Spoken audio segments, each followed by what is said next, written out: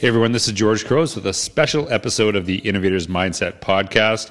And what I'd like to share with you today is actually the first chapter of my latest book, Innovate Inside the Box, on audio. It's now available on audiobook. You can get it at tiny.cc / all caps IITB. You can see the link in the description.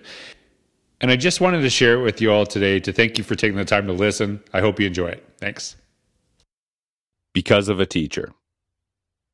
It doesn't matter who you are, where you come from, the ability to triumph begins with you, always. Oprah Winfrey. Have you ever read an article or book that starts off by listing people who are successful in spite of their experience in school? As the son of a Greek mother, my well-used guilt meter registers off the charts when I see those lists. I know you feel it too. The pressure to do everything you can to ensure all students are successful. The message from those guilt-inducing pieces is that your students either become successful in spite of you or fail at life because of their experience in school, in your class. Let's turn that guilt meter down a few notches by considering the fact that those lists, wherever you find them, typically consist of about 10 people. Of course, there are more than 10 people who have succeeded despite a poor or even terrible school experience. The truth is, many people have had bad experiences in school. If you are a teacher, I guarantee that people will go out of their way to tell you about their very worst school experiences. What those lists fail to mention is that in a world of more than 7 billion people, many more people have benefited from their school experiences because of a teacher, including some people who have made a tremendous impact on the world. Do you know that Maya Angelou might not have become a world-famous writer if not for the influence of her teacher, Bertha Flowers? In her autobiography, Angelou vividly recalls what Flowers said to her. "Your grandmother says you read a lot, every chance you get," she told young Maya. "That's good, but not good enough. Words mean more than what is set down on paper. It takes a human voice to infuse them with the shades of deeper meaning." Her words struck Angelou as poetic, and their relationship grew as Flowers provided Maya with new books and heightened motivation to read. The world would not have the incredible works of Maya Angelou if it weren't for a teacher. Bill Gates was also influenced by an educator, a librarian in his school who helped him discover his love of reading. It's a trait that sticks with him today, and one he hopes to ignite in others by supporting education. Gates reflects, "Mrs. Caffier took me under her wing and helped make it okay for me to be a messy, nerdy boy who was reading lots of books. She pulled me out of my shell by sharing her love of books. She started by asking questions like, 'What do you like to read?' and 'What are you interested in?' Then she found me a lot of books, ones that were more complex and challenging than the Tom Swift Jr. science fiction books I was reading at the time. For example, she gave me great biographies that she had read. Once I read them, she would make the time to discuss them with me. 'Did you like it?' she would ask. 'Why? What did you learn?' She genuinely listened to what I had to say." If you are reading this and are in the field of education, it is very likely that someone influenced you in a school as well. If you are reading this and that is not true, I am sorry. My guess is that you're in education to be the person for kids that maybe no one was for you. In my own life, I have a long list of those who influenced me, such as my elementary music teacher, Mrs. Penrose, who inspired me to get on a stage. The skills and confidence I learned from participating in school productions as a child continue to serve me as I present from much larger stages today. Another teacher, Mr. Hobbs, taught me as a high school football player that leadership was not something to which I was entitled, but that came from being someone worth following, someone who could help others move forward in a positive manner. Teachers and administrators were not the only people in the schools I attended who left a positive mark on my life. Mr. Rourke, our elementary school custodian, always made time to talk to my friends and me every single day. He taught us the importance of kindness and consideration of others. I cannot remember one incident of graffiti at my elementary school. None of us would have dreamt of being so inconsiderate as to deface school property because no one wanted to put our beloved custodian in a situation where he had to do extra work. Mr. Rourke reminded me of Ron Muncy, a night custodian at a New Hampshire school who uses the vacuum to create drawings on the carpet. The students love it, of course, and rush to their rooms each morning to see the art he creates just for them. These stories and a million others serve as reminders of the impact schools, and more importantly, the people in our schools today, have on students. They reminded us that, regardless of our titles, our number one job is to serve kids. They also remind us that students who feel valued in the present are empowered to grow now and in the future. The experience provided by the adults in schools is always the beginning of something, not the end. The way we interact with students matters. We know this. This belief is the reason quotes like this one from psychologist Yuri Brofenbrenner get shared so often on social media. Every child needs at least one adult who is irrationally crazy about him or her. At first glance, that quote sounds great, doesn't it? We all believe that. What's not to like? Well, let's stop for a minute and do some math on the above quote. How many years does a child spend in school? How many adults will that child interact with in his or her school career? Based on whatever numbers you came up with, do you really think that 1 or even 5 is enough? Me neither. That's why my mission is to ensure that students have positive, empowering interactions with all of the adults in the building, not just a select few. It's why I talk so often about the idea of school teacher versus classroom teacher. Classroom teachers might know their content amazingly well. They might even be great with their current group of students. But those students who never come into their classrooms, those students are not the classroom teacher's responsibility. Those students belong to someone else. In contrast, school teachers do all of those things that classroom teachers do within their own classrooms and subject matter. But when they walk out of their room, every child in that school is their child. We need more school teachers because kids need more than a few adults in the building who make them feel important, valued, and loved. So how do we create those positive encounters, the kind that last throughout the day, and more importantly, make an impact for years to come? It starts by being intentional about the words we use and the way we follow up on them with our actions. No matter what you teach, your students aren't likely to remember every lesson, but they will remember how you spoke and acted toward them and how you made them feel. There is no getting around the fact that your actions and words are so important.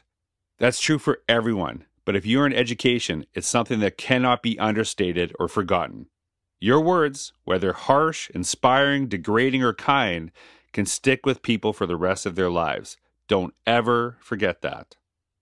I've been blessed to have former students reach out to me, and it always leaves me humbled to know that I somehow made an impact on their lives.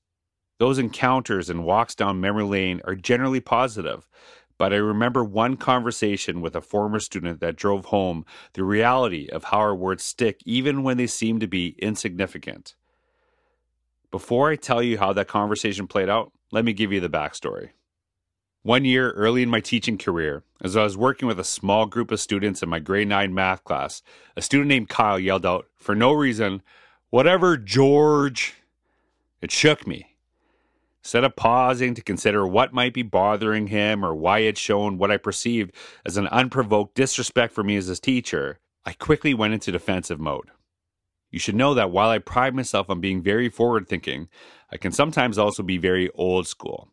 Calling a teacher by his or her first name is not old school, and in my book was a sign of disrespect. I looked straight at Kyle and said, "I don't know what's going on with you today, but the day you graduate high school and you turn 18, you can call me George all you want. Until that day, I expect you to call me Mr. Gross." Kyle quickly apologized, I accepted, and that was the end of the conversation with no mention of it again. At the end of the school year, I moved to another district and didn't see or hear from Kyle again until one evening almost 4 years later. It was a Friday night. I got home around 11:30 p.m. and started playing around on my computer. At 12:03 a.m., I will never forget the time, a message popped up on Facebook from someone I didn't recognize. It went something like this. "Hey, George. I don't know if you remember me, George, but my name is Kyle, George. George, I just want to let you know that I have graduated in June, and today is my 18th birthday." I was blown away. There were probably 100 more words to the message, and I swear that 50 of them were George.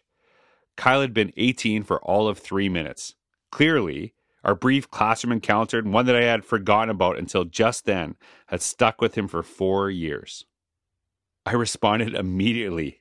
"Kyle, of course I remember you. I am dying laughing right now, and I can't believe you remember that conversation. I'm going to cherish this moment in this message forever. Thank you so much for taking the time to reach out. You have made my night. He responded with, "See you, George." Never heard from him again. I remember Kyle's personality and his incredible sense of humor. He knew I would appreciate him taking the time to write that message, but it was also a reminder that he hadn't forgotten that one brief moment in our classroom. The bottom line is this: what we do and say can stick with our students for years, even a lifetime. My constant hope is that we all strive to be intentional about building up the learners we serve. But just like my story above reveals, there is always room for personal growth. We should always be on the lookout for ways to improve ourselves, our teaching practices, and our relationships, which brings me to the subject of professional learning. And why not? Your professional learning and mine is the entire point of this book. In fact, the need to grow in myself is part of why I'm writing this book right now. I've heard many educators lump conferences and presentations into two categories: a warm bath or a cold shower. A warm bath is meant to make us feel good. These encouraging talks validate the incredible work that is happening in our schools around the world, and there is so much to share. Cold shower, on the other hand, it is meant to shock us into action and push us to do more. My hope with this book is to offer some of both. Yes, we need to celebrate the great things happening in so many classrooms, often in spite of all the barriers that prevent all teachers, learners, and schools from doing their best work. But we all can grow. Every single one of us, including myself. I have so many examples I could share to point out the areas in which I need to change and grow, but I will start with just one. When I wrote the book, The Innovator's Mindset, it received enormous praise and a lot of positive reviews.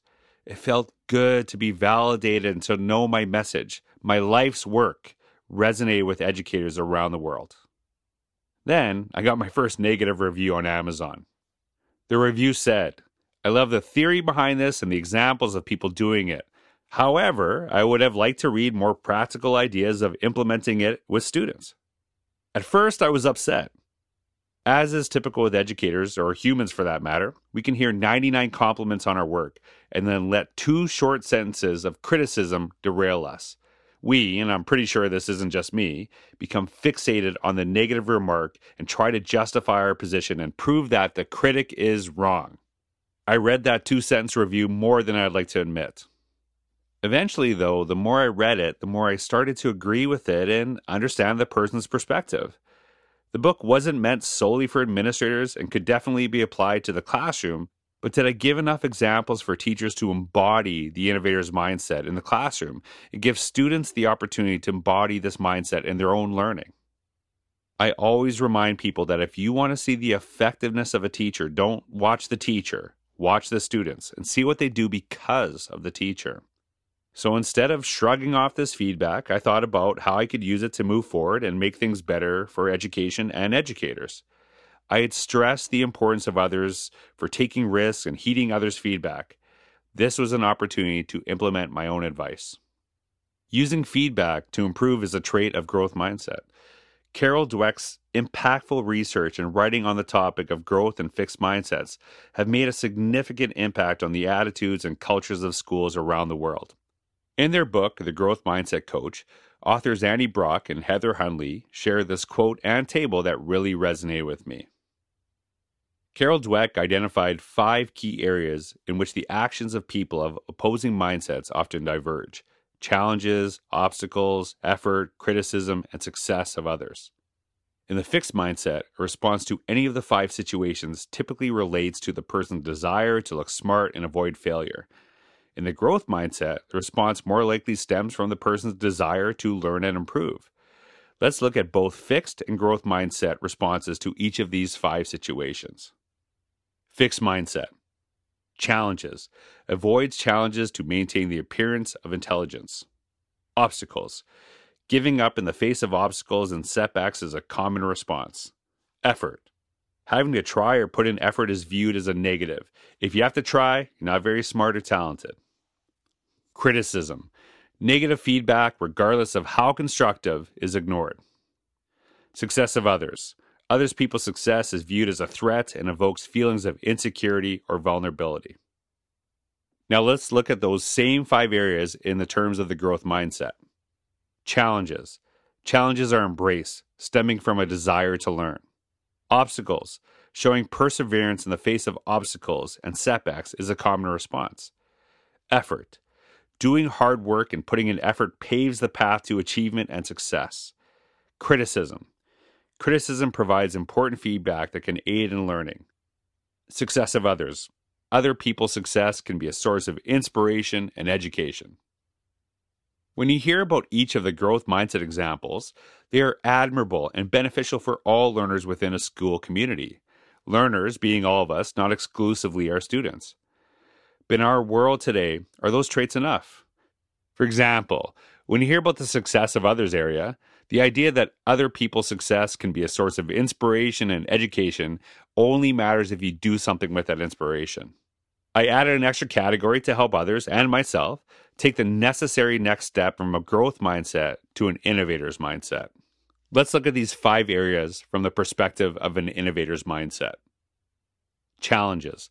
Challenges are sought out and seen as an opportunity for growth and development. Obstacles. When obstacles arise, the thinking is shifted to look for opportunities and possibilities. Effort. Hard work and effort are continuous, and we look to make time to create new solutions and ideas for growth. Criticism. Criticism provides important feedback, which creates the opportunity to implement new and better ideas for learning from others. Success of others. Other people's success is learned from, and something we modify and apply in our own context to create our own success. Developing a growth mindset is crucial, but we can't stop there. A growth mindset is a stepping stone on our journey from knowing to doing. Knowledge is extremely important, but doing something with your knowledge is more important than ever. There is a ton of information in the world. We are inundated with it, but simply reading, studying, and even internalizing the information doesn't change the world. It's only when we take action on what we know that we can begin to solve the challenges we face and begin to make an impact. The negative comment I received could have served as something I ignored, fixed mindset, something I paid attention to and learned from, growth mindset, or, as it did in this case, a catalyst that spurred me to create something from the feedback I received, which embodies an innovator's mindset. We want our students to not only appreciate feedback, but to apply it and move forward. We need to embody that in our own work, which is why I wrote this book. I wanted to write something that was more targeted for the classroom, something that empowered teachers and students. With that in mind, I've done my best to provide ideas that act as catalysts for actions. But ultimately, the goal is for you to modify, remix, recreate, and apply these ideas in your own context. With the acceleration of technology and information, to write a book and pretend to know or cover it all negates the diverse context in which teachers teach and assumes that there is one right way. The idea goes against the entire notion of the innovator's mindset, which I wrote to empower readers and create new and better ways to serve students, not simply rely on past ideas and knowledge. One of the top concerns I hear from educators around the globe about actually implementing their innovative ideas concerns the system within which they work. Red tape, limitations, a constant lack of funds, and a frustrating lack of support for all students are commonalities felt by educators the world over. The title of this book, Innovate Inside the Box, recognizes that those constraints exist no matter your role or location. But the system, with its rules and limitations, is never a reason not to innovate. To the contrary, the system or the box you work within may be the very reason you need to innovate. No matter what your constraints you're dealing with, you can still do incredible things for your students and yourself. Constraints will always be a part of what we do in education. If you don't believe me, ask any teacher with more than 20 years of experience to tell you which year of their career their school had so much money that every request was approved. You and I know the answer. I'm not saying schools shouldn't be funded better, they should, or that educators shouldn't be paid more, they should. What I'm saying is that we have 2 choices. 1, we can focus on what we don't have and ignore the ability we have to impact our students every day, or 2, we can shift the focus to the opportunities we do have and create new and better experiences for our students. No one is pretending that every day is going to be easy, even if you are an innovative educator.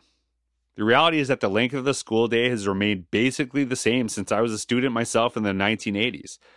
All the while, the demands for what teachers are responsible for have grown exponentially.